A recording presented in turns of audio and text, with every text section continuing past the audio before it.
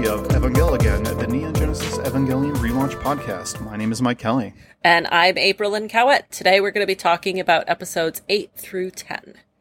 We're back again. We're starting the action arc of Evangelion, like the first major part of kind of like a breather almost in how we've been approaching it. At least that was my impression of it. What did you think of these so far? Mostly I thought that they were more, I guess a breather. They were funnier. They were definitely more lighthearted, less grim. Definitely nowhere near where it's going to be going eventually in terms of the tone.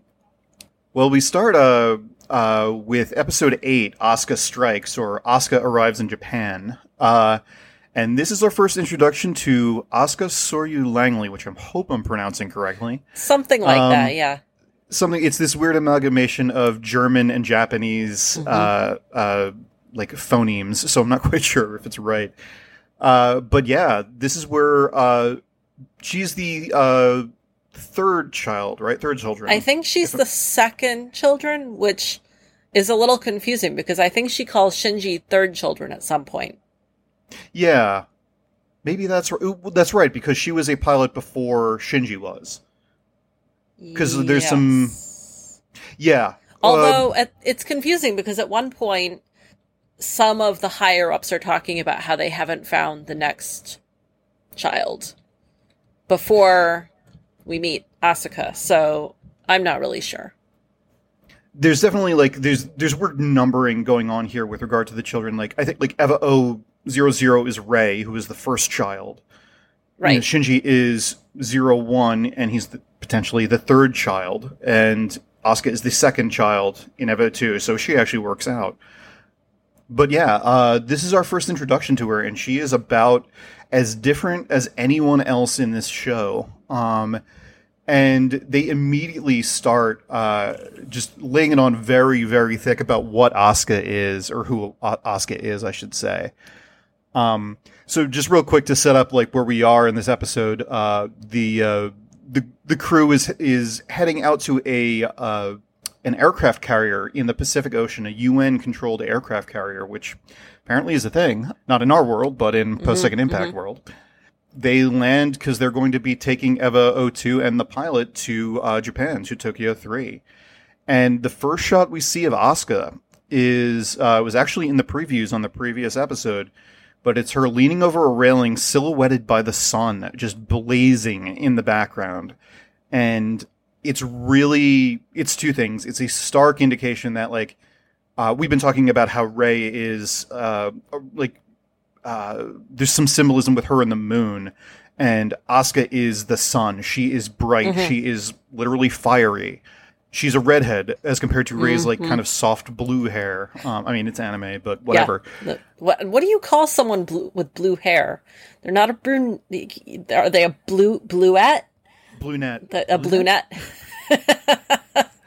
I'm not quite sure. I just kind of, yeah, I'm not sure. I think just, I don't know, really into anime maybe? I'm not sure. But yeah, we do see that Rei's not on this trip, to be clear, but we do have the introduction with with Asuka. This first scene with Toji and Kensuke, who are there for some reason. For some reason. I don't know why they're taking two of these kids on a very highly sensitive mission. Well, I thought about it after the fact. I mean, the Evas are public knowledge. They're not sensitive in themselves. So I guess if they're going to go on a trip, this is probably the least terrible one for them to go on. Well, I guess. In theory. But why take them at all, I guess? Yeah, I don't know. I mean, there is some stuff later on that, maybe NERV has their eyes on Shinji's friends and all this kind of stuff, but I think actually plot before this. Plot devices is probably the reason. Yeah. Again, this is very comedic, and they are, to some degree, part of the comic relief of this whole cast. When we first encounter Asuka, she is standing just, in a power pose, arms crossed, a yellow yellow dress kind of fluttering in the breeze, and just like immediately asserting her dominance, like taking up the entire screen, and you immediately begin to understand who Asuka is. Mm-hmm. Like, where Shinji is introverted and Rei is just kind of like even more so. Asuka is going to be like, hey, I'm going to be in your face constantly at all times. Oh my goodness, yes. We're going to get a little bit more into her particular picadillos as we go through these, because these first 3 episodes are really about her.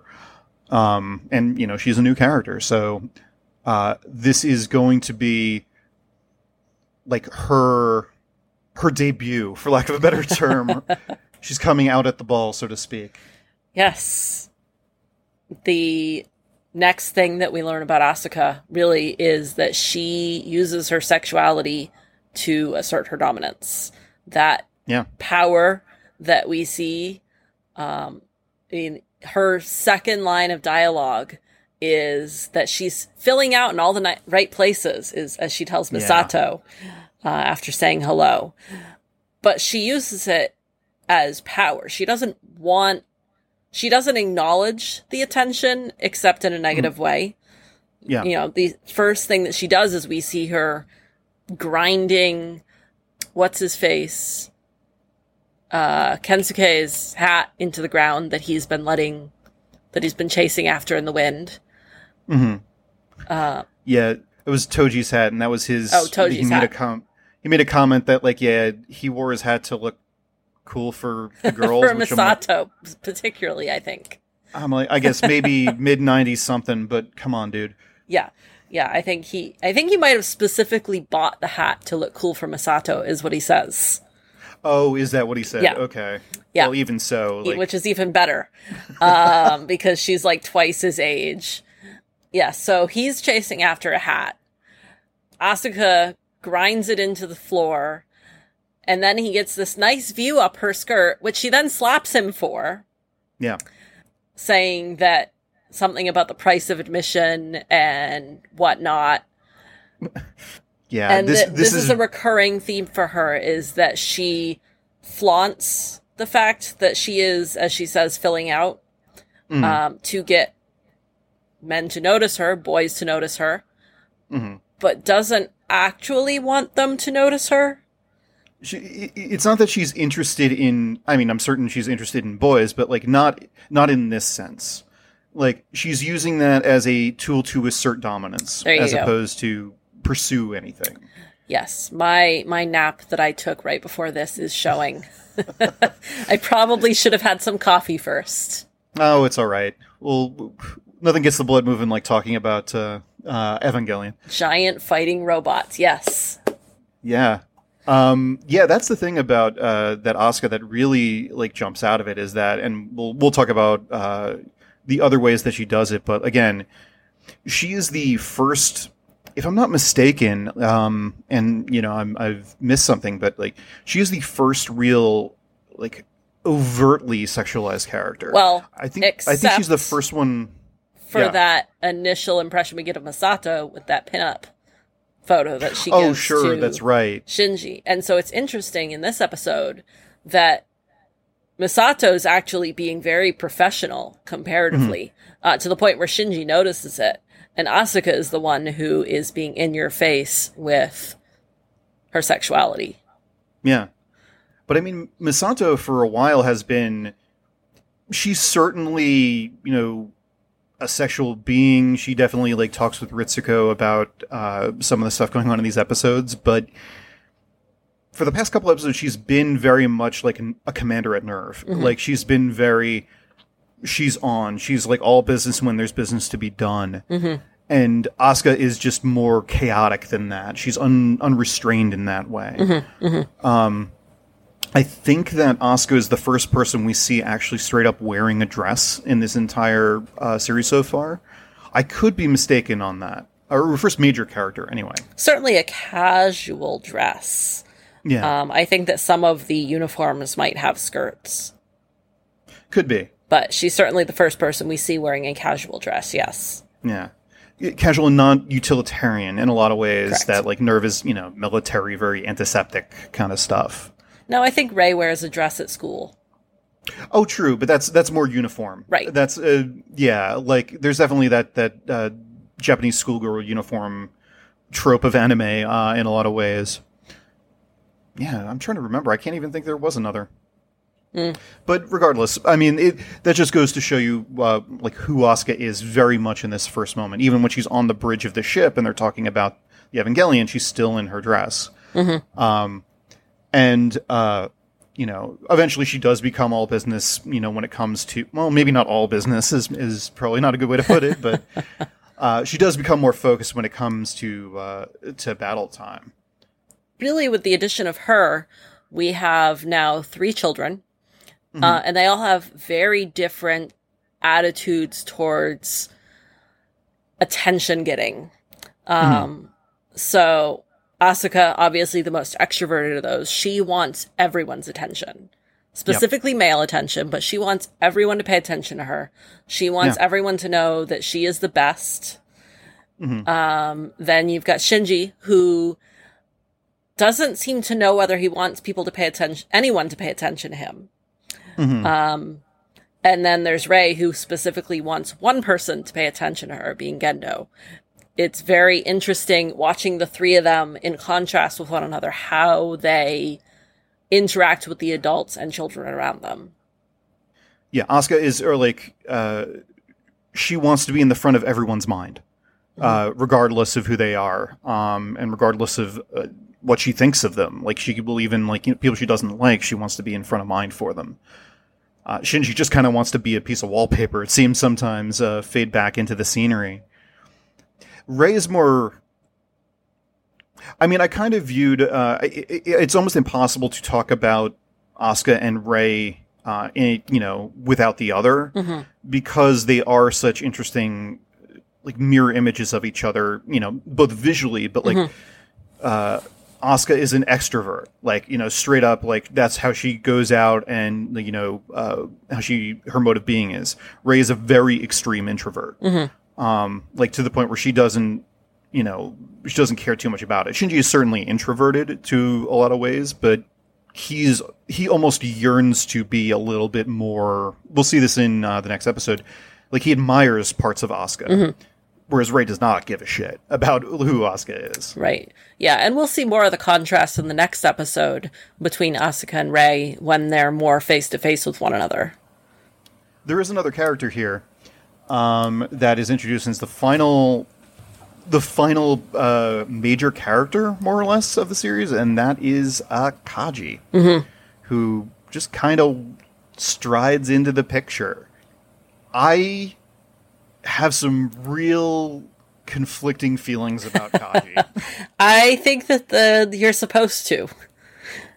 I mean, the first image you get of him is like, well, the first way you realize who he is like how Misato reacts to him. That reaction is priceless. Oh, it's so good. Like the comedy that's used in these episodes is so goddamn good. But yeah, she immediately just like eyes wide, like like, you know, very much the last person she expected to see and wanted to see.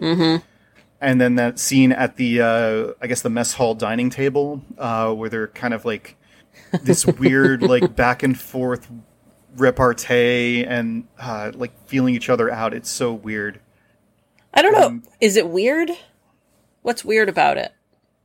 It's weird, at least for me, because you have this image of Misato is pretty well put together. Like, she's got her certain, like, she'll lash out, like, certainly. She'll lose her cool at times. Are we talking about the same Misato who goes home and gets drunk every night and eats only fast or instant food? Yeah, but the thing is, she's comfortable with that.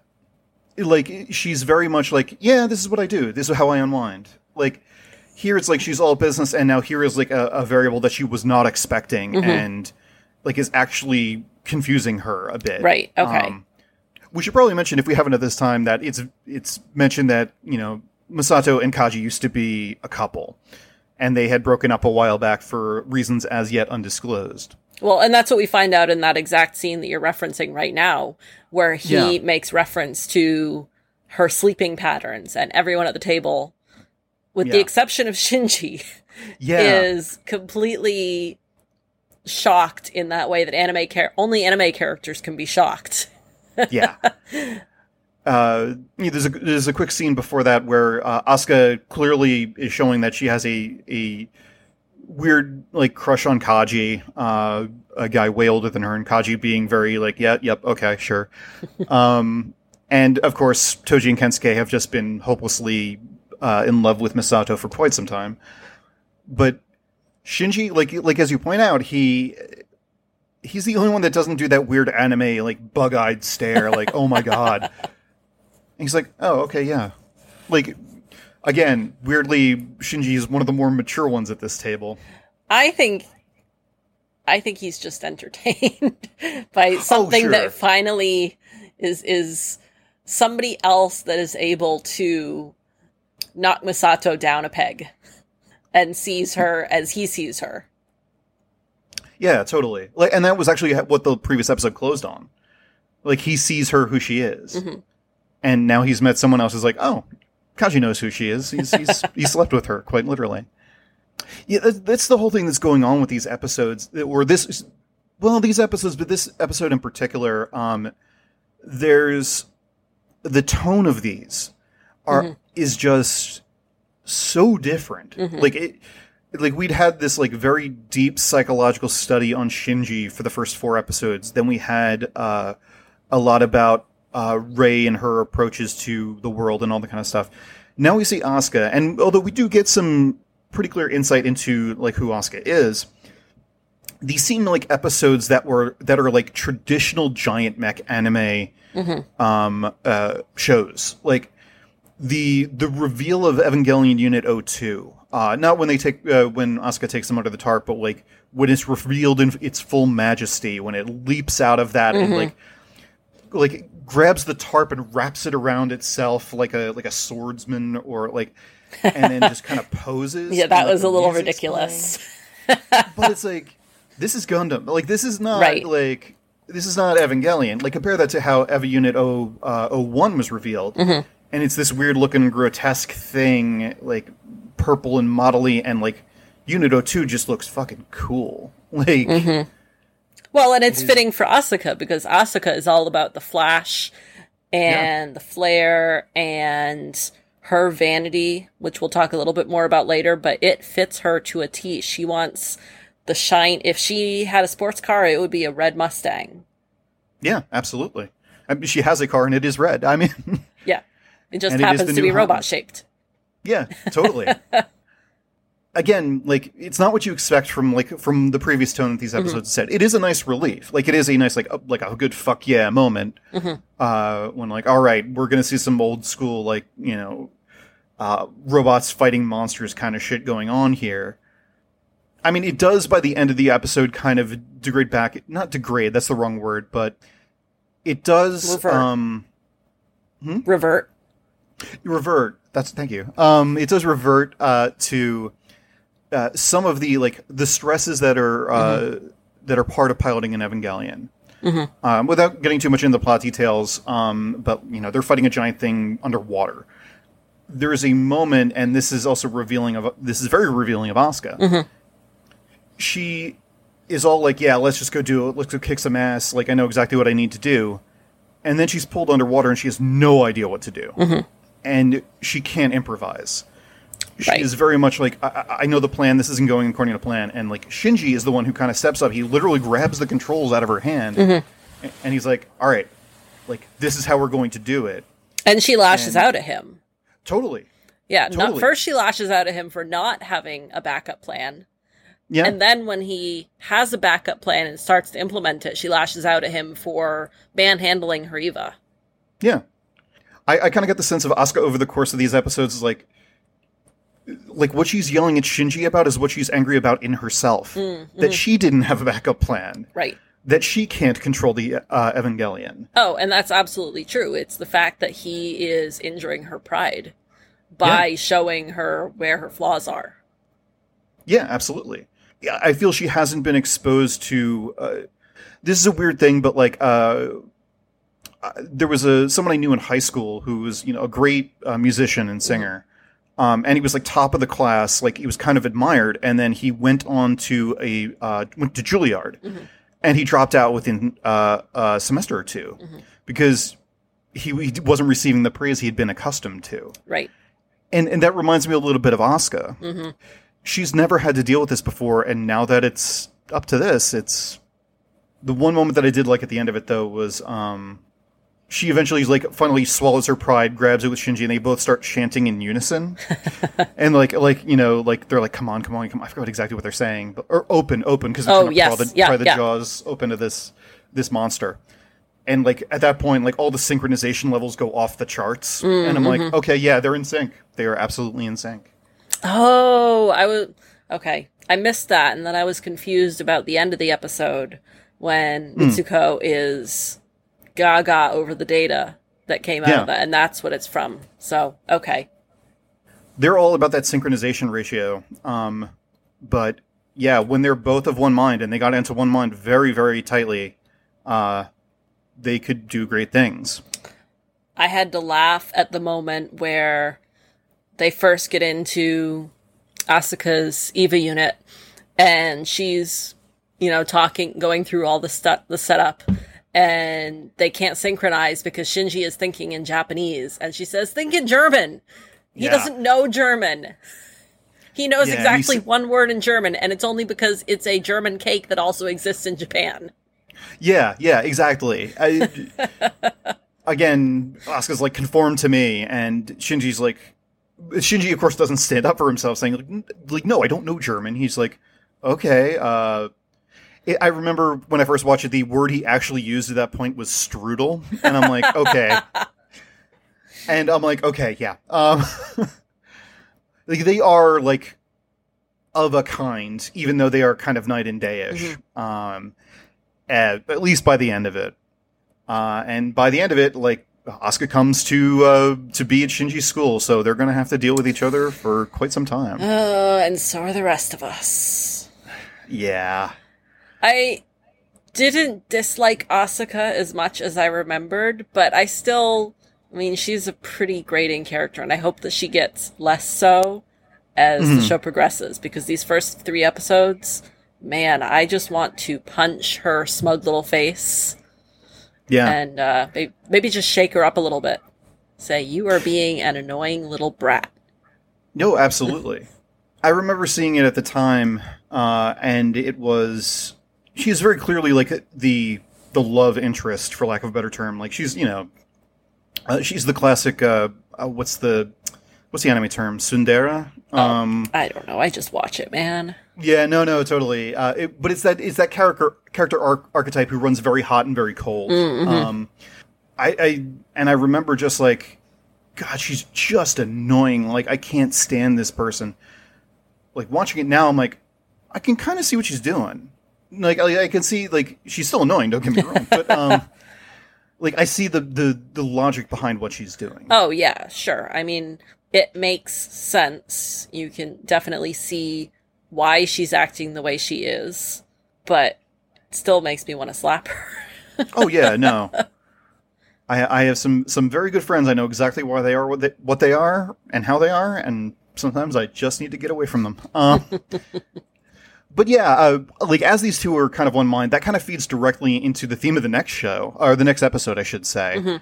Mm-hmm. Episode 9, which is both of you dance like you want to win, or mind matching moment, which is a very strong disparity between the tones of the English and the Japanese there. Yes.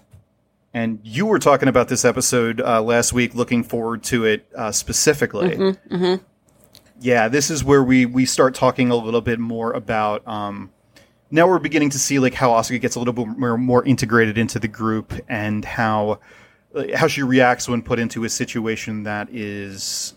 where she's off guard, where she's not at her best, where she hasn't trained for. Right. The one thing that I know, it's kind of made very, very stark in the beginning, we already talked about it a little bit, was the difference between Asuka and Rei. Mm-hmm. And, obviously the visual differences and all that kind of stuff, but they confront each other, sort of, at the beginning of this episode. Asuka is kind of striding, there's no other way to put it, through Tokyo 3. Through a sea of male admirers. Yeah, and... shredding on their love letters. Like, literally grinding them underneath her heel. Yeah, which... That actually... Okay, I kind of want to talk about that because it confused me. Okay. And I'm like... I understand the idea that she's... she just wants the attention, but she doesn't want the confessions of love or anything like that. Grinding all of those up beneath her heel just seems dickish. It seems like it would be more in character for her to ignore it, but why is she actually actively angry at them? Well, so we also see, I mean, she does that to Shinji earlier, too. Well, first she does it with Toji's hat. And then there's another moment where she, goes down into a stairwell to change into her plug suit. And Shinji looks over the banister to see, I don't know if he's actually spying on her or just wanted to see what she was doing. And she gets really angry about how boys are immature and they're always horny and gets really upset about it. And so it's the same thing. It's the same continuation of anger over teenage boy hormones. It is very confusing. There's something going on with her that I'm not quite sure I understand. But she definitely has that level of both craving for and disdain for male attention. Yeah, I just wasn't sure why the disdain, because that is an angry act, grinding it under your heel.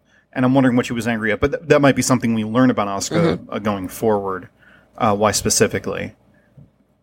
There's also a great, when she's striding through through Tokyo 3, she's like, you get these images of her amongst her female classmates, and Asuka is kind of smiling and laughing with them. And then there's a shot where she just kind of walks by. She finishes up talking with some girls and walks away from them, and those girls immediately start staring daggers at the back of her head. They are actually annoyed by her as well. I don't know if that's just rivalry or if that's... Yeah, that is... All the attention is focused on her. All the boys in the class want, illicit pictures of her and want her to pay attention to them. That is definitely the way that teenage girls get.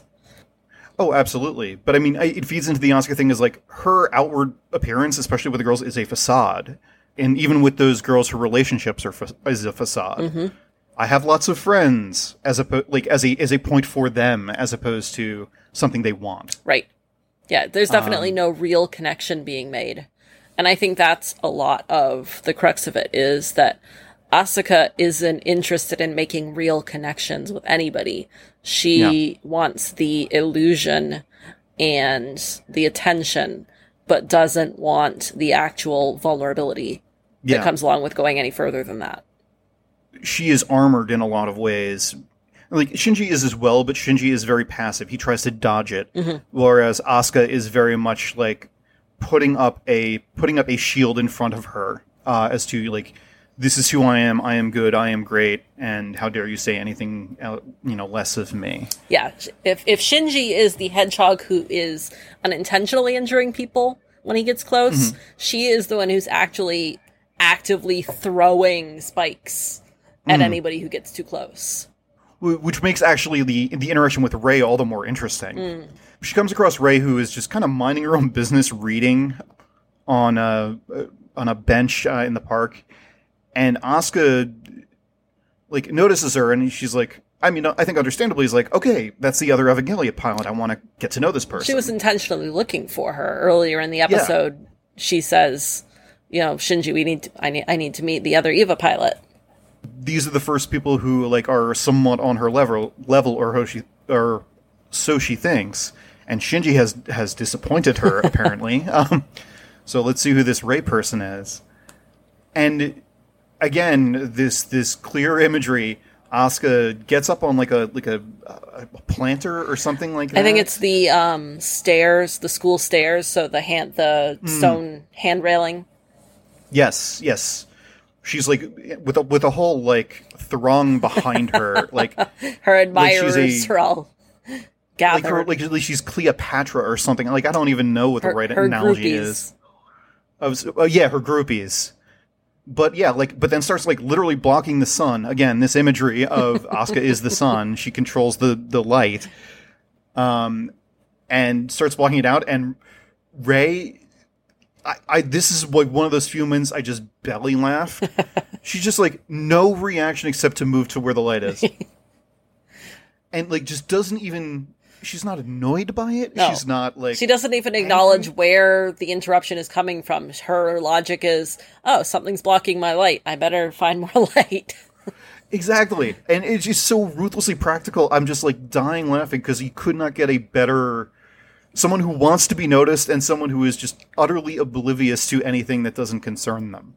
Yeah. And of course it infuriates Asuka. Oh, absolutely.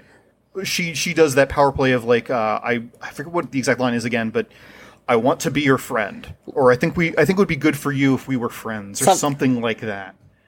And Rey just comes back, and my second belly laugh line is I'll be friends with you if I'm ordered to be. Yeah. So first she asks, she says, let's be friends, and Rey says, why? And Asuka says, because I think it would be better for everybody involved that way. Yeah. Yeah, absolutely. Yes, better for everyone involved, but really just better for me. Yeah, because she doesn't know anything about Rey. I love that moment just because it was very this is how it's going to be. And they clash sort of throughout the rest of these episodes, but Rey is not a rival to Asuka. Asuka wants her to be, I think. She's I did better than you, and Rey's just utterly stone-faced. Just okay, whatever. Yeah. I don't care. She's what does that have to do with anything? A good friend of mine here in Brooklyn, he says there's two types of people in the world. People who are fans of Asuka and people who are fans of Rey. I already knew it, but I am so incredibly a fan of Rey in this because, there's a utter confidence to that is very endearing, as opposed to Asuka's kind of very flimsy bravado. I'm not saying there aren't reasons to like Asuka. I mean, there's in a show filled with people moping around, yes, she's a breath of fresh air, but it's funny. At this point I don't think I really like either one of them. Really? I think Asuka runs way too hot for me, and Rey runs way too cold. I find her completely inscrutable, and her lack of emotion or care, I don't get it. I understand Asuka more than I understand Rey. Well, Rey is a cipher by her very nature. Yeah, Asuka is kind of transparent.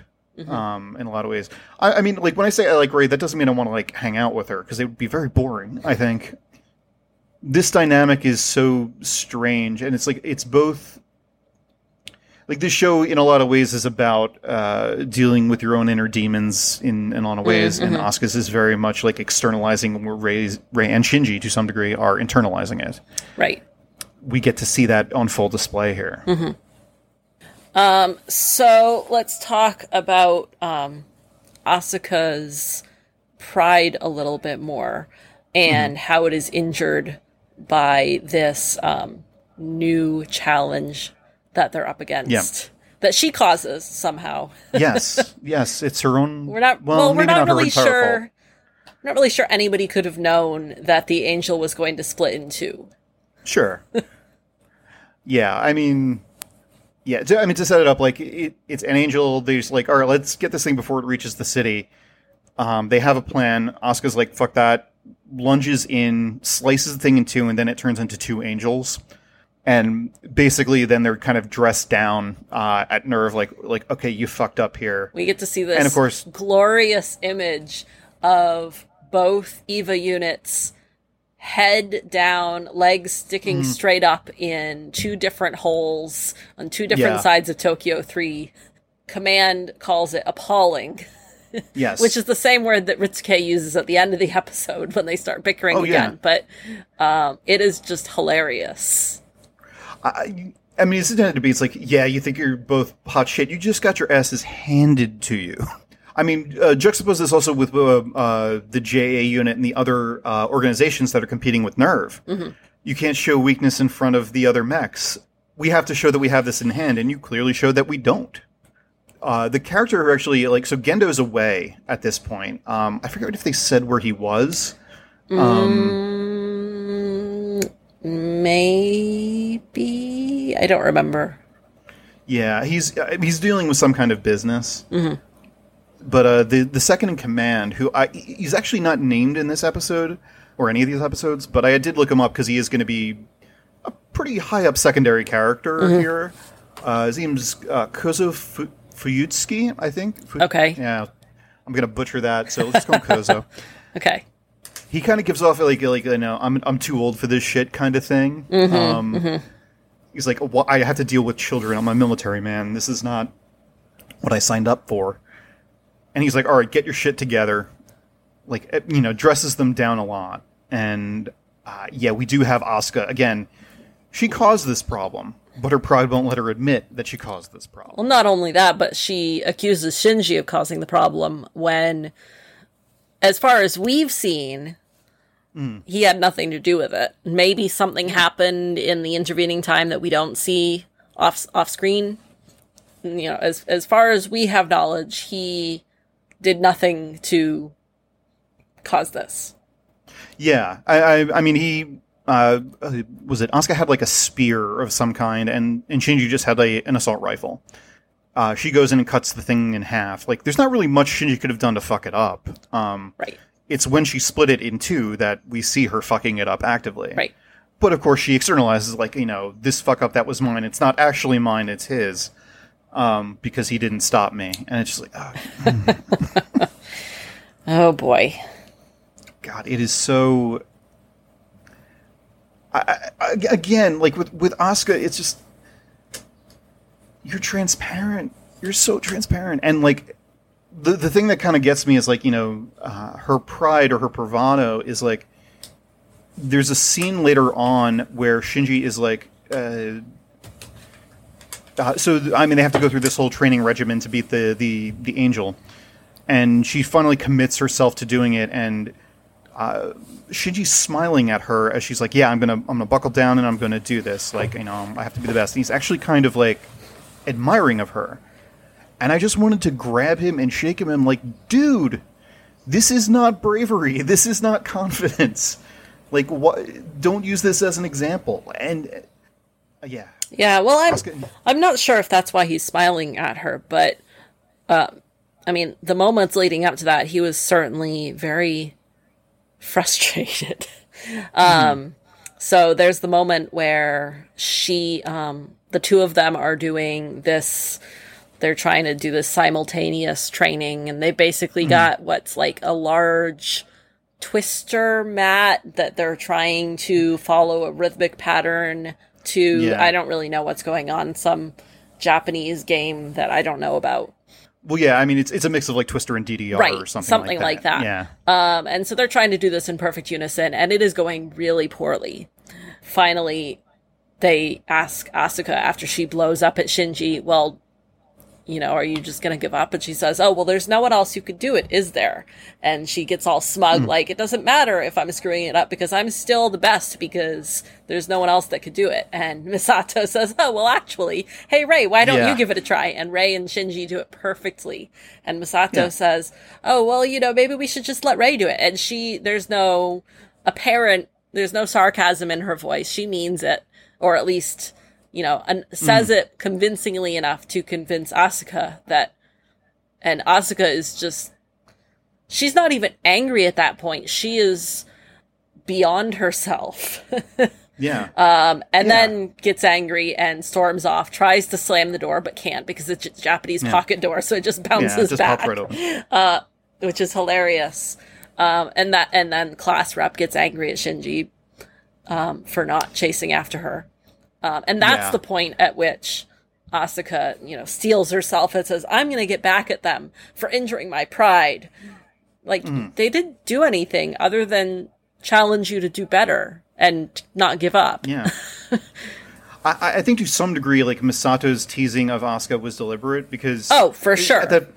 At that first meeting, like, you can tell Misato, she knows Asuka. Like, she has her number. She knows exactly what she is. Oh, yeah, she definitely does it intentionally because she knows that Asuka will fall for the bait. Oh, absolutely. And she does. She goes off, she blows off some steam, but comes back and, like, does it in the end, certainly.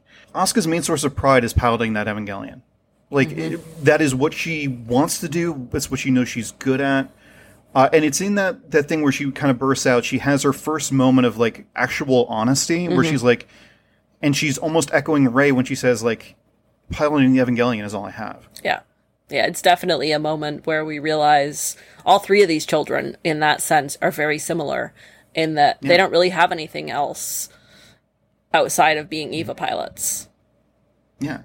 And for different reasons. Like, well, maybe Rey and Shinji kind of have the same reason, but Shinji is doing it to kind of, and Rey is doing it to kind of please Gendo. But there's actually a telling thing in that briefing where they're going over how they fucked up. Kozo says to the kids, he's like, do you know what your goal is here? And Asuka immediately replies like, yeah, it's to pilot the Evangelion. And he's like, no, it's to defeat the angels. This is why we're here. Right. Yeah, you're again missing the point, Asuka. Yeah, you're just looking at yourself. And the more I talk about it, the more I really begin to dislike Asuka. Well, let's talk a little bit about something else that you'll have a lot of fun with, which is the notion of masculinity that we see in this episode. Yeah, I mean, this is kind of shot through in the earlier episodes as well. Like the number of times I really should like just start like an Evangelion drinking game. That's like, every time someone tells Shinji to be a man. Oh my goodness, man up. Yeah, man up. Or uses very masculine language. And I would like to go back at some point and see how much it was translated accurately. When Asuka says, we're going to go balls to the wall. Yeah. That's definitely like an English idiom, certainly. But maybe it was a choice by the translators because of that. Right. So being a man is something that like Gendo impresses on Shinji's, like, which basically means like live up to your responsibilities, which is entering the Evangelion and piloting the Evangelion. Granted, that's a little bit perverse because like Gendo wants him in there for he's not trying to help his son for his son's sake. He's trying for his son to help him out by piloting the Evangelion. Right. Misato also says, like, to Shinji in one of their early conversations, like, you got to stand up for yourself and be a man. But this just goes into overdrive with Asuka. She just, like, she has a certain conception of what, a quote-unquote normal gender role is and a normal gender dynamic is. Much as she defies it in her own way, like, she wants, she uses it almost as a cudgel to be like, yeah, you need to be a man and like, stand up for me or protect me or the class rep even says it at one point. After Asuka runs out crying, the class rep turns to Shinji and's like, you have to go after her. Like, be a man and go after her. You just made a girl cry. Which is hilarious because he didn't do anything. He did nothing. He did not intentionally provoke her at all. It was entirely Misato and Rey. I mean, and Rey inadvertently, like, for that matter. Yeah. Like, but it's all, like, the weight and the responsibility goes to Shinji's shoulders because he's the only male Evangelion pilot. Like, he's the only one that has to do that, and he is very sensitive. He is not, like, in a lot of ways, he doesn't conform to normal gender roles. Like, he is, like, quiet, introspective. He's not this big, brash, like, hero that plays by his own rules. He is a 14-year-old kid with raging hormones and like a lot of confusion of the world he finds himself in. Yeah, raging hormones he doesn't understand. Totally. He is not outwardly projecting that in the way that his classmates are. He's internalizing it. Right. Like, he's turning that inwardly. And turning that into self-loathing in a lot of ways. It's like, I can't control myself. I can't, like, and again, I've been Shinji. I've been a 14-year-old boy. Maybe I haven't been Shinji, but I understand that. Like, you're getting all these differing conceptions of different people have different conceptions of what it is to be a man and what it is to be masculine. Like, I've gone through a lot of that myself, and it's so incredibly confusing. Like, even for me, a guy in my 30s now, it's still somewhat confusing. Right. And for a 14-year-old, it's damn near impossible to keep straight. Right. There's a lot of imagery in this show about, and well, not imagery, that's the wrong term, but like a lot of situations set up, like NERV is like there's a lot of women running things. Yes. Ritsuko and Misato are in charge. Mm-hmm. Like they are shown in like somewhat traditional masculine roles. Yes. But they are women. Like they're fully, their roles are like what they want them to be. Yes. I know what you're trying to say. I don't think I'd really word it any better than that, but they are their own people. They are not simply trying to be men. Yeah. They are powerful women, and they maintain their femininity while also being powerful, in charge, and commanding. And like we know that Misato is comfortable with two different modes of being, like, you know, the sloppy drunk at home and the large and in charge person at work. Like she's comfortable with both. Mm-hmm. I mean, to some degrees, maybe a function of maturity, you know, and you know, as we learn later on, like, you know, these Ritsuko, Kaji, and Misato have memories of the second impact, which was a pretty scarring event. So they're kind of tempered by fire there a little bit, but even so. While we're talking about men, should we talk about the other man that appears in these episodes? Yeah, Kensuke is no. That's definitely who I meant. Yeah, Kaji is Kaji, as you say, he is very Kaji. Yeah. So he appears in the previous episode, and immediately, much of the same way that Asuka throws chaos into the structure, the interpersonal relationships here, Kaji also does, somewhat intentionally. Yeah, very deliberately. Deliberately, he is not surprised by Misato's reaction to him. He is not offended by Misato's reaction. If nothing else, he's amused by Misato's reaction to his appearance. Fully takes advantage of the fact that she clearly is not as over him as she convinces herself. And he toys with that. And it makes him it makes him difficult to like sometimes. Well, I mean, some of his motives are very inscrutable. Yes. Like we found out in the first episode, he's working for Gendo, and Gendo is about as cryptic as they get. And you know, Kaji is keeping his true things close to the chest. So there's this added layer of like, is he actually flirting with Misato, or does this serve a purpose? Right. Is he just another one of Gendo's puppets right now? Yeah. And I think that probably both. He definitely strikes me as like an almost like a James Bondish figure. Except scruffier with a ponytail. Yeah. The ponytail's a choice, certainly. But also like a little less in control of his own destiny. I mean, he's very much subordinate to Gendo. Like, he's very much like, he's playing a role as opposed to playing the leading man. Right. But it's, like, given that backdrop, it's impossible to know if, like, what he's doing with Misato, he's not showing his own cards. He's just very deliberately poking at hers. He's like, hey, remember me, miss me? And he doesn't reveal whether or not he's interested in Misato for his own sake, or if it's part of what he's doing broadly with Gendo's stuff. There was I think a moment in this episode where they're in an elevator together, and they're just basically going at it, like making out. You know, on its surface, it looks very kind of like, you know, oh, okay, yeah, that's what this is going to be. But you realize that, or I realize at least, Misato is carrying top secret documents. And Kaji very deliberately at the end hands one back to her. And I'm like, did he steal a look at that? Is that what he was trying to get at? And I didn't make that connection, but that's a good question. Yeah, I don't know if he did or he didn't, but it's certainly, there's an air of like the sinister around him. Maybe that's part of his attractiveness. I don't know. Oh, it definitely is. Yeah. There's also that he is an arrogant ass. Yeah. You know, that scene in the elevator, it's not entirely against Misato's will, but she definitely isn't 100% on board with this scenario. And that comment of her saying, you know, don't do that, we're not together anymore. And he says, well, your lips weren't saying no. Which should I trust, your lips or your words? And actually my housemate who was in the room with me, who hasn't watched the show ever, went, ugh. and was like, that guy is gross.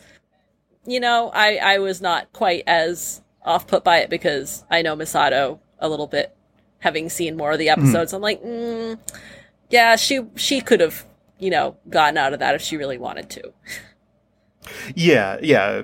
She very clearly could have just basically put him in an armbar or something like that. She seems like... Yeah, she seems capable enough that she could have restrained him if necessary.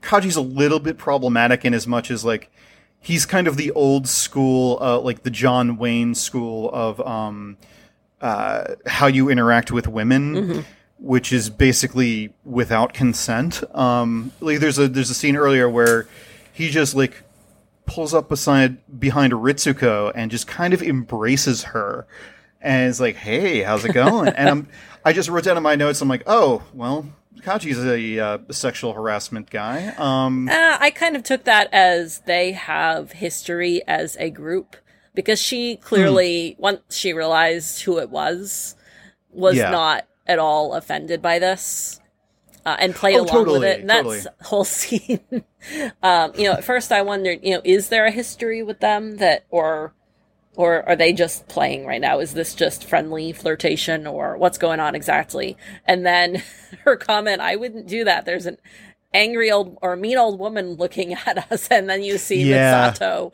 just glaring daggers at the both of them from the window in the room. Like, I can very easily see that they were just like peas in a pod, like back in the early days kind of thing. Yeah, and it's kind of an endearing scene because you can see, like, okay, there's like a history of friendship here. I don't think Misato's really, like, if she were being honest with herself, I think she's more angry at herself than she is with Kaji. Like, she's angry at him too because he's being an ass. Oh, sure. He's poking at her. He's poking the bear. Absolutely. Yeah. But again, I mean, it's actually a kind of a, now that you mention it, it's kind of a weird parallel to Asuka, where she's like, she doesn't like what she's feeling, so she's going to externalize it and start yelling. And that's actually a note that I made, that there's a lot of similarity the way that Asuka and Kaji both find buttons to push and to get a rise out of people, and they, you know, take full advantage of that. Yeah, Kaji's just like he knows where the buttons are because he's known Misato for years. Right. He's much more adept at pushing them, whereas Asuka's just like, here's one. She's playing whack-a-mole with Shinji's buttons, I guess. That's a weird image. That is definitely a strange phrase. So there was one more thing just before we leave this episode that I kind of wanted to reflect on a little bit. And that's just the scene in bed with Shinji and Asuka at the end of this episode. It's tough to talk about because it's so different from like the dynamic that they've had so far. It is probably the most vulnerable that Asuka is at that point. Like, she is... I mean, it's the day... If I'm not remembering incorrectly, it's the night before the attack. Yes, that's exactly when. Yeah, and she's probably nervous. She's fairly confident, but she carries her shit into the next room. Makes a reference to the Wall of Jericho, which more incidental Christian imagery, I guess. And how does a 14-year-old? I'm not going to get into that. But regardless, it basically ends up with her sleepwalking, maybe, into the bathroom, and then laying down next to Shinji face to face. And she's asleep. And Shinji is just... He's like, she's right in front of me. She's right in front of me. Again, as a 14-year-old, like, I can understand, like, the hormones, like, oh God, what do I do? Right. And he leans in to kiss her, which I'm like, Shinji, fucking don't. But, But then she very softly just says, Mama, and starts crying. I mean, I think we're going to learn more about that later, like, Asuka's particular family situation, but it immediately turns Shinji off completely. And he pulls his stuff away from her, goes and sleeps elsewhere, and he says something to the effect of, yeah, you're just as much as a kid as I am. That's it. Yeah. And, like, part of it was like, okay, finally, Shinji, you understand, like that bravado is just a front. Like, that's not confidence. you got it. But, like, there could be a connection there. Like, there really could be. You know, Shinji has issues with his mom passing away, you know, and it seems to imply here that Asuka has or had issues with her mom. They're both very lonely. And in the right circumstance, if they were just a little bit better adjusted, maybe there could be something there. And yeah, it's interesting. And I think that more than just the bravado, I mean, she has been talking, you know, it's been a matter of physical maturity. She has been, and will even more so in the next episode, be flaunting her body. Yeah. And the fact that she is more mature physically, more, you know, further along in puberty than a lot of the other girls in the class. She has been implying that she is a woman. And so this is the moment that Shinji realizes, oh, for all that she looks like a woman and acts like a woman, she's definitely just a kid at heart. I think Shinji was also looking... Shinji has a thing where he's really looking for role models because he doesn't have very many in his life. And, like, this is a peer that could be that, and then he's utterly disillusioned by it. That's a good point, yeah. I don't know. I mean, I think that's one of those things that, like, we'll find out more about the dynamics that were going on in that scene later on. But did seem important enough to note. Yes, for sure. The only other thing I had mentioned was the scene early on when Asuka first is in the apartment and has told Shinji, you know, he's got to move out because she's there now. And she comments on, what is with the Japanese and these doors? How do they have any sense of privacy? I don't get it. And Masato shows up behind her and says, very pointedly, that it's because us Japanese try to be perceptive and considerate of others. Yes. And implying somebody here needs to learn a thing or two about that. And then clearly is trying to teach her, hey, now that you're here, you need to try and put in some effort to fit in. You know, she says also in this next episode we're about to talk about, that she needs her to try and fit in there now that she's in Japan. Yeah. And I think she literally says at one point, like, when in Rome, do as the Romans do. Yeah. And Asuka's response is to huff and cross her arms and toss her head and say, no. Nope. Not gonna play here. I am not going to do that. We're doing things on my terms. So yeah, let's talk about episode 10. Sure. So yeah, episode 10, which is Magma Diver, or I guess the Magma Diver. So same title. Yeah, which, I mean, this just sounds like a metal song to me. It does. I mean, it is kind of a pretty metal episode. I mean, they're deep diving into magma to rescue a embryonic angel. Yeah, like their main goal here is to capture one alive. Like, this is like, okay, we can finally go on the offense, and like Gendo even has a meeting with the Sealy Council, I guess. Yes. Have they been named at this point? Actually, I just remember them being called Sealy. I don't think so. Well, spoiler: they're called Sealy. I'm actually not sure what that stands for. But yeah, these multicolored like people who run the world kind of thing, and Gendo's like, yeah, we can finally go and get one. You know, a plan is hatched. The kids, unfortunately, aren't able to go on their school trip to Okinawa, so they have to go into this volcano to get this Okinawa. As I don't know that reference, actually. Oh, it's when Asuka is talking to Kaji, and he says, "Oh, where are you going on your school trip?" And she goes, "Okinawa," and she's very excited, and he's like, "Okay." The sing-songiness of it. Yeah, that weird opening with Kaji, kind of like, you know, he's taking her shopping, and she's like very clearly like, what about this swimsuit? And he's like, she's like, oh, you're just old. Like, you know, he's clearly uncomfortable, it's a very, but he's like, Lolita-esque moment. Yes. And, yes. Kind of creepy. Yeah. Fortunately, he doesn't fall for the bait. No, absolutely. He's very much like, nope. He's like, you okay, whatever. Oh, poor Kaji. He does actually have a moment that just kind of passes by, and this actually ties into something at the end of the episode, where she says something to him oh, where did you go on your class trip? Mm-hmm. And he's like, oh, I didn't get one. And she's like, oh God, how could you not have one? And Kaji just kind of deadpans. He's like, well, because the second impact had just happened. It immediately just all the playfulness is then gone, and we're back down to business. Yeah. I like that as a nice little character moment for Kaji, because he's just like he's not reckless. Right. He's clearly seen some shit. Mm-hmm. Like all these people have, really. I don't know, more depth to Kaji's character, and it'll come back with Misato. Yeah, and it also adds a little bit of context for how old he is, because if Second Impact was about 8 years ago. No, it was 15. Oh, 15 years ago. Okay. Yeah. It's been 8 years since he's seen Misato and Ritsuko. Yes, okay, so correct. 15 years, and he was in middle school at the time, so that would make him in his late 20s? Late 20s, early 30s, probably. Okay. Yeah.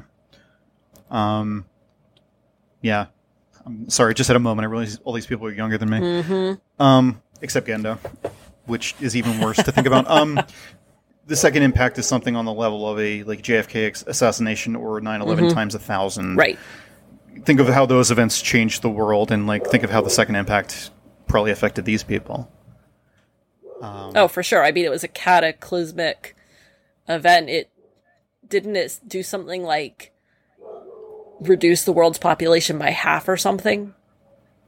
I think it was to a fifth or by a fifth. Well, some very large percent of the world just dead. Global catastrophe kind of thing. I mean, we saw a little bit of it, like the sunken cities in the in episode was it 8 when they're under the water trying to spear that thing. And and in the last set of episodes, they mentioned that Antarctica had basically been destroyed or something like that. So yeah, clearly some massive global catastrophes going on. Well, the fact that going back to the cicadas are always buzzing because there aren't 4 seasons anymore. Yep. Exactly. It is just hot. It is just endless summer. Yeah, adding to that heat, we end up going to a volcano, where this angel is, and I'm going to be very honest here. This episode, with a couple of exceptions, this is actually for the first time since we've done this rewatch, I started checking my phone. I kind of got distracted because this episode is very. It's almost like a Monster of the Week kind of thing. It's just oh, here's another challenge. So think of it almost like a Star Trek episode. These 3 have been a different thing that they have to adapt to and solve with some technological starting to get a little MacGuffin. formulaic at this point.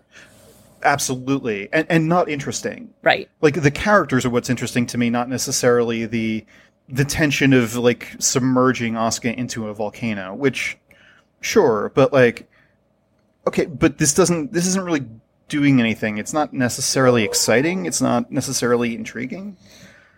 I don't know. Maybe that's just me. I mean, what did you feel about this episode, I guess, broadly? I definitely thought that there was a lot less to talk about in this episode, but while I was analyzing it from the perspective of what can I learn about the characters while watching this, it definitely builds on what we already know about them. For instance, that Asuka is, not only proud, but extremely vain.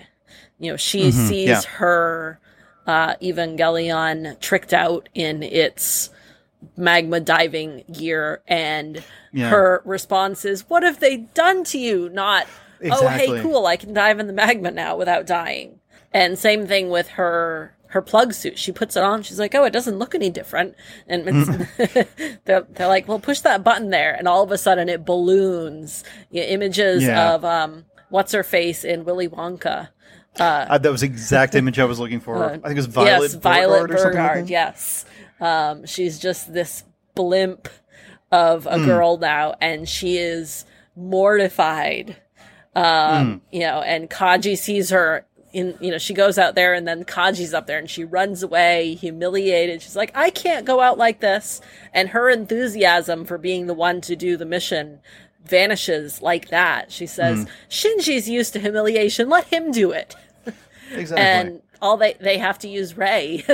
Or Rei knows. She volunteers. She's like, oh, I'll do it. Asuka's Like, no, I'll do it. You're not going to touch my Evangelion unit. All of a sudden, back to that rivalry. So I don't know if Rei is just oblivious of how it'll work or if she knows exactly what's going to happen. It's great. And then in the very last moment, Asuka manages to find a way to draw attention to herself and mirroring the moment where she says, Shinji, look at this. Back roll entry. Now she says, Shinji, look at this. Giant, strong entry. And he's like, oh my God.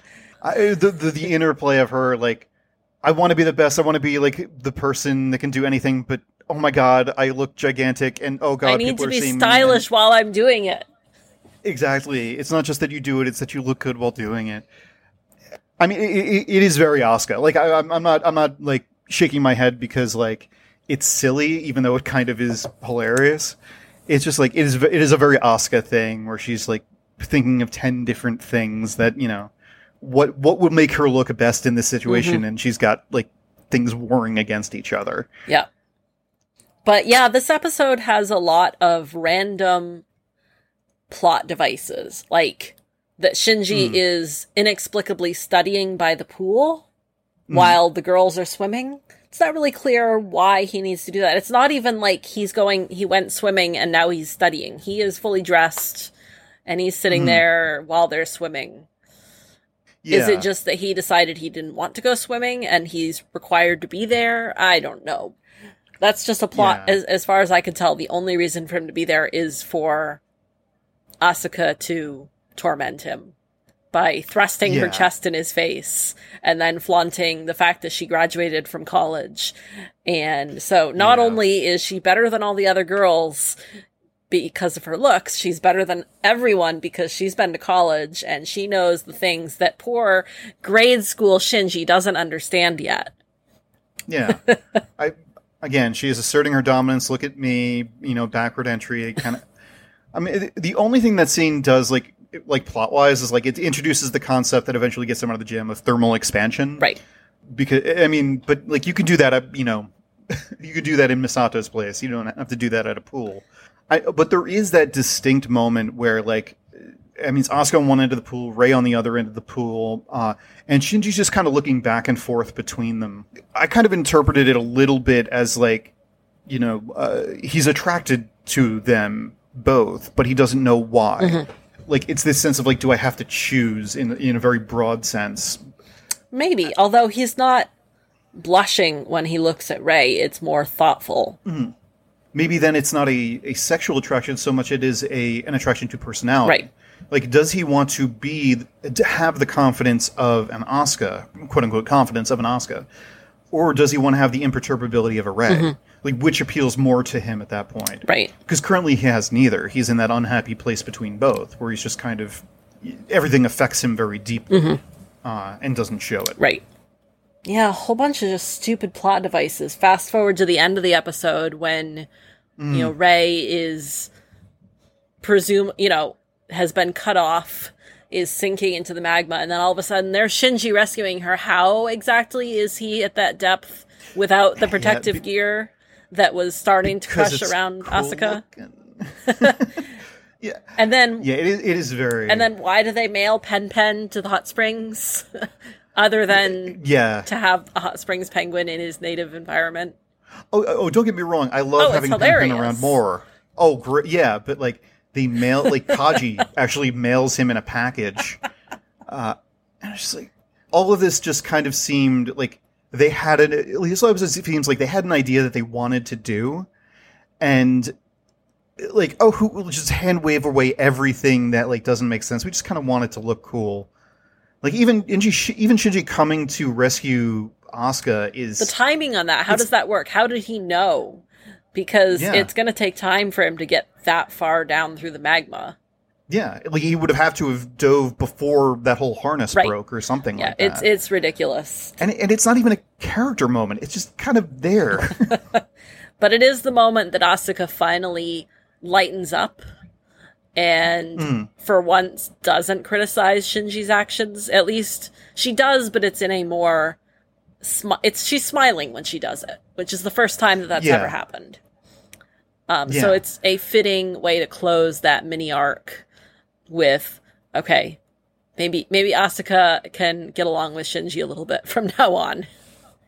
It just seems very out of place. I mean, this is, again, me. I didn't really like this episode just because it's like, you could cut this episode and not much would happen. Like, maybe put the little plot things in other episodes, but, like, it didn't really add much to anything else we knew. There is one thing that we haven't talked about yet, which is the matter of the first human Adam and how it suspiciously looks a lot like a baby angel.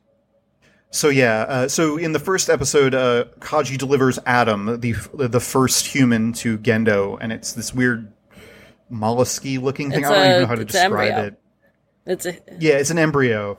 My image was like, it looks kind of like a shellfish, but maybe that's just me.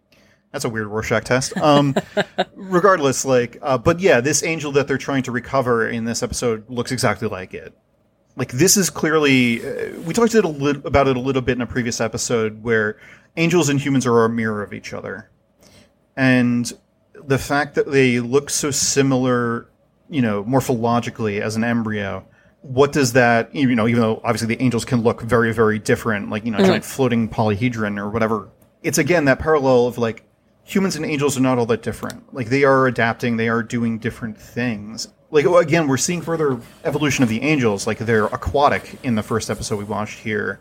They split into two and, like, operate independently. Like a hive mind kind of thing. And we don't learn much about this one. I mean, it dies very quickly. But, it can clearly withstand pretty extreme heat. And live in a environment with no oxygen. Yeah, like almost like those weird, like, images you see of, like, the ocean floor in a weird kind of way. I mean, I think clearly there's going to be more to come to this, but, like, are humans descended from angels or angels descended from humans or vice versa? Plot-wise, like, I think there's going to be things to learn. Just as, like we're talking about Shinji, Asuka, and Rei kind of conquering the way they feel about themselves, like, they're also have to conquer this other external, like, mirror of themselves in a lot of ways. And, like, this just kind of makes that more explicit. There was one final scene here, and it's just a very, very brief thing at the end of this, and that's the hot springs scene. The hot springs, yes. Pen's, like, I've never seen him happier. It's not necessarily, like, there's a little comedic interlude where, like, Shinji, like, throws the body shampoo over and, like very clearly gets, like, turned on by what he's hearing, and I'm like, okay, slow your roll. It's the scene where, Asuka and Misato are sitting on the rocks, and they're both completely naked. You don't see anything. They're all in, like, profile silhouette. But they're actually having a heart-to-heart talk, and you can see kind of an outline on Misato's, like abdomen, upper part of her belly. Yeah. She's got, like, a pretty wicked-looking scar. Asuka's very clearly, like, trying not to look at it, but still look at it, and Misato's like, yeah, it's fine. Like, I've kind of made peace with it. It happened during the second impact. And not much else is said about that. But then Asuka says, like, so you know about me, right? Or you know about my past, right? And Misato's like, yep, I do. And they don't spell it out, obviously, but, like, there's a moment there of vulnerability from Asuka. Maybe she can open up. Maybe she can kind of understand that, I don't have much faith that she will learn that lesson, but there is there. But it also does tell you that Misato deeply cares for these kids and is willing to be vulnerable to them to have them be vulnerable to her. Shinji, like, we've already seen that with her, and now Asuka as well. And Misato, for all her bad habits, is, like, a very kind of weird surrogate mother figure in all of this. Right. It shows a little bit that Asuka at least trusts one person enough to... And they clearly have history together. From the very first episode in this arc that we're talking about, episode 8. They say it's been a long time. One of them says, hey, it's been a long time since I've seen you. Yeah, absolutely. There is definitely history there. And, like, thank God that Asuka has something like that in this place, which is... She's also out of her depth pretty heavily here. Maybe there will be a moment there. Although I'm not... Again, I'm not going to bet on it too much. This is a story about very broken people. Right. So, So yeah, so that's all those episodes. I guess what we talked about a little bit, but like, what was your like kind of takeaway from all this? I definitely didn't think that the episodes were as I think you mentioned something about you felt that they were less engaging. I thought I found them to actually still be very engaging because we saw two new personalities, two very big personalities that kind of threw a wrench in everything else. I remember when I first watched these, I kind of resented, back 18 years ago or whatever, I resented Asuka for really disturbing the peace. They had started to build a routine, and I didn't like that Asuka made everything chaotic and brought in this really negative energy when everything had started. It seemed like it started kind of forming an equilibrium with the team.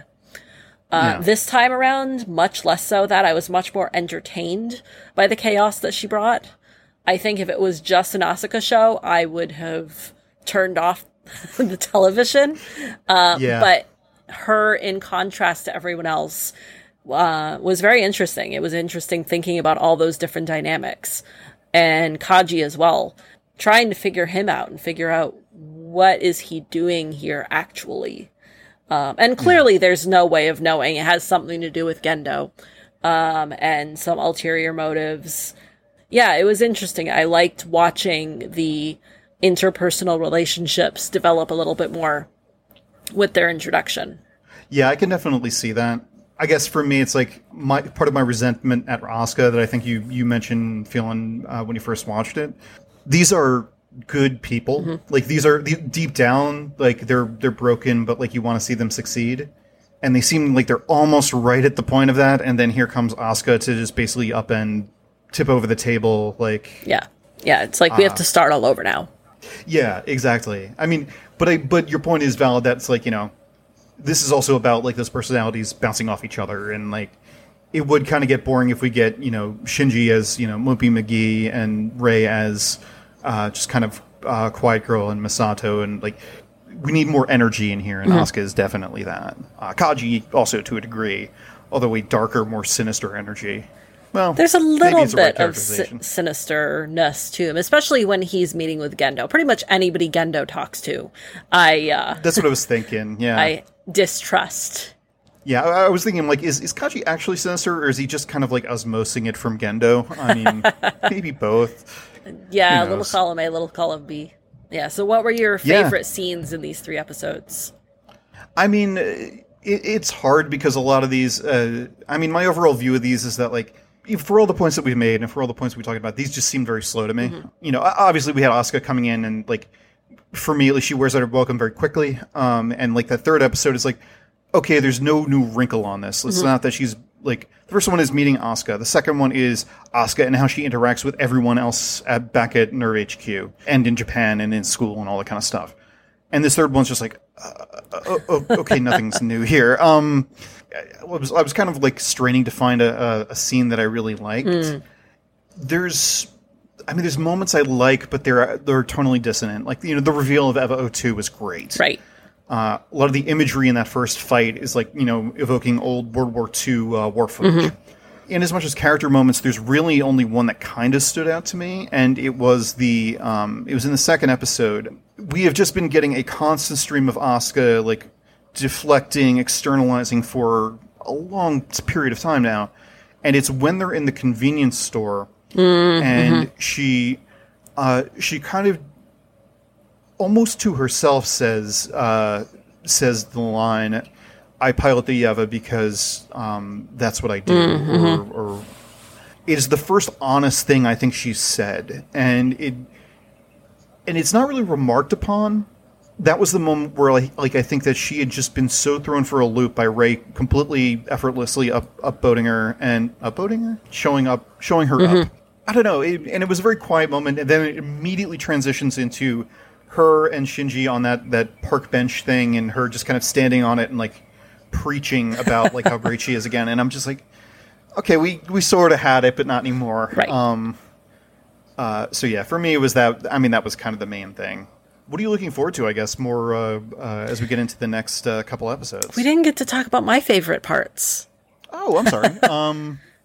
April, what were your favorite parts of that? My favorite parts, I still really, really just like that synchronized battle.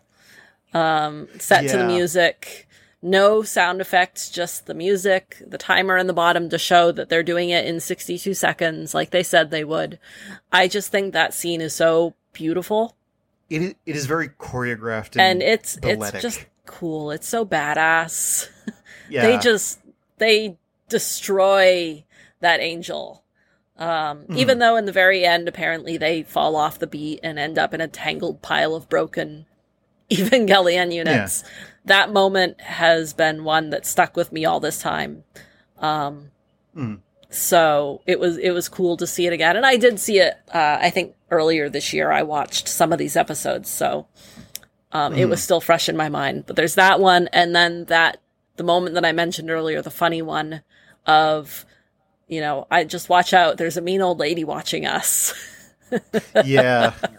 Yeah, the idea of those guys finally letting their hair down a little bit was very, very, Yeah, because it seems like it's wait a minute, what is Kaji doing right now? He was just flirting. Was that right after he was making out with Misato? Or before?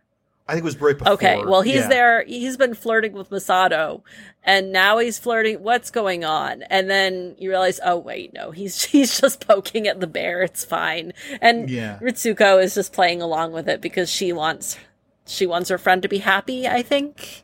I think she definitely has Misato's best interest at heart. I think these three definitely do care for each other in their own ways, certainly. Yeah, so that was just kind of a fun, friendship moment. That kind of took some of the glumness out of direness. Not glumness, but direness of this entire situation they find themselves in.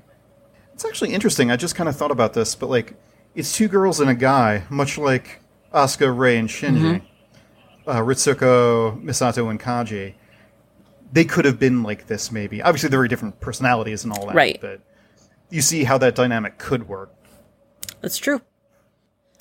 So, anyways, I interrupted because I just wanted to share my moment. Sorry, my bad. So what are you looking forward to going forward then? I guess more of just that character development, honestly. And obviously I want to know more plot-wise. I want to know, what is Kaji really doing here? What are his actual motives? Who the heck was that woman in the gondola with the dog? That was the strangest scene. She just appeared out of nowhere.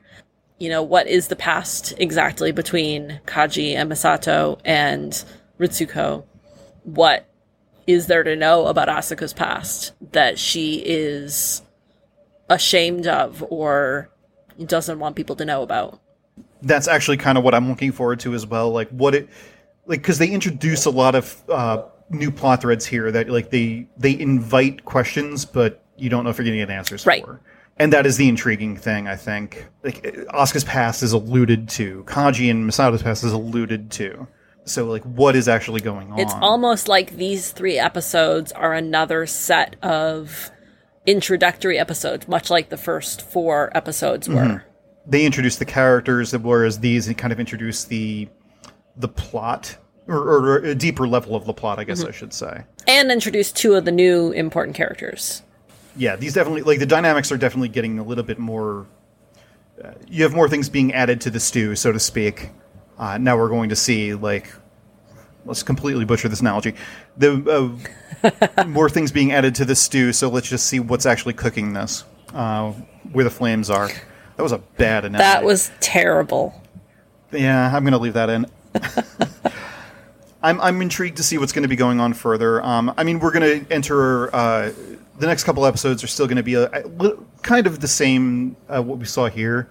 The more lighter, traditionally action-y stuff. So we'll see what happens. Yeah, I hope they dig in a little bit deeper into some of those plot elements that are kind of hanging around. Yeah, and they acknowledge that too. I don't know if you started watching the previews at the end yet, but they even I don't. They even end it with them saying, "Stay tuned for more fan service next episode," which they had stopped doing for a while.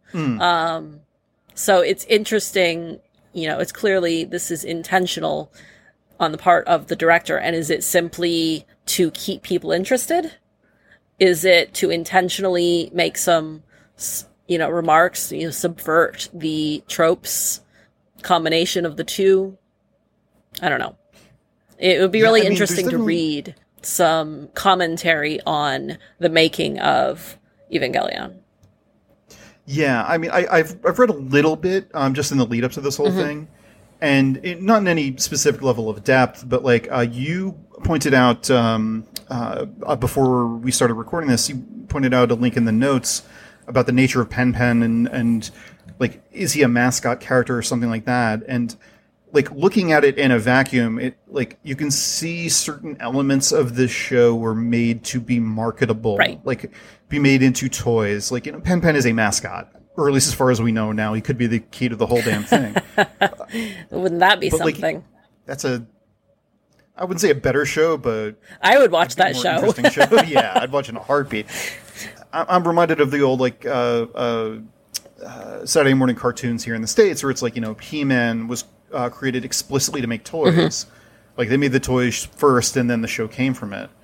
Whereas Evangelion is like, clearly there's a mind at work here, and there's something that they want to say. Right. But there's definitely elements intruding of, don't these Evangelions look cool? Wouldn't it be cool to have a stuffed Pen Pen? Yes, it would.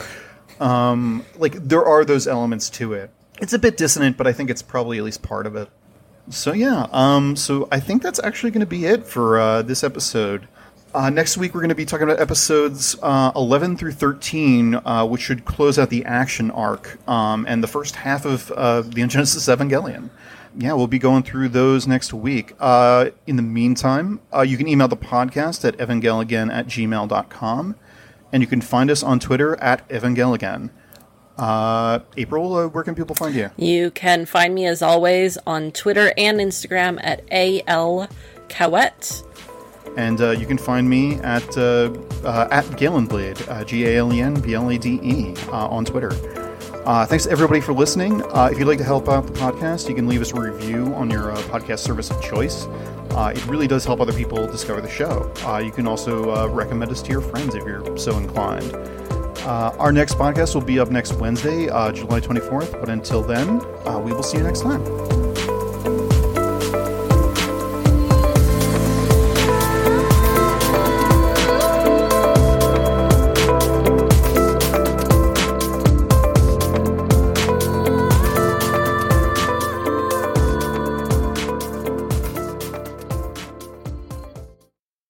Alrighty, we're going to start in 3, 2. Hello, everyone.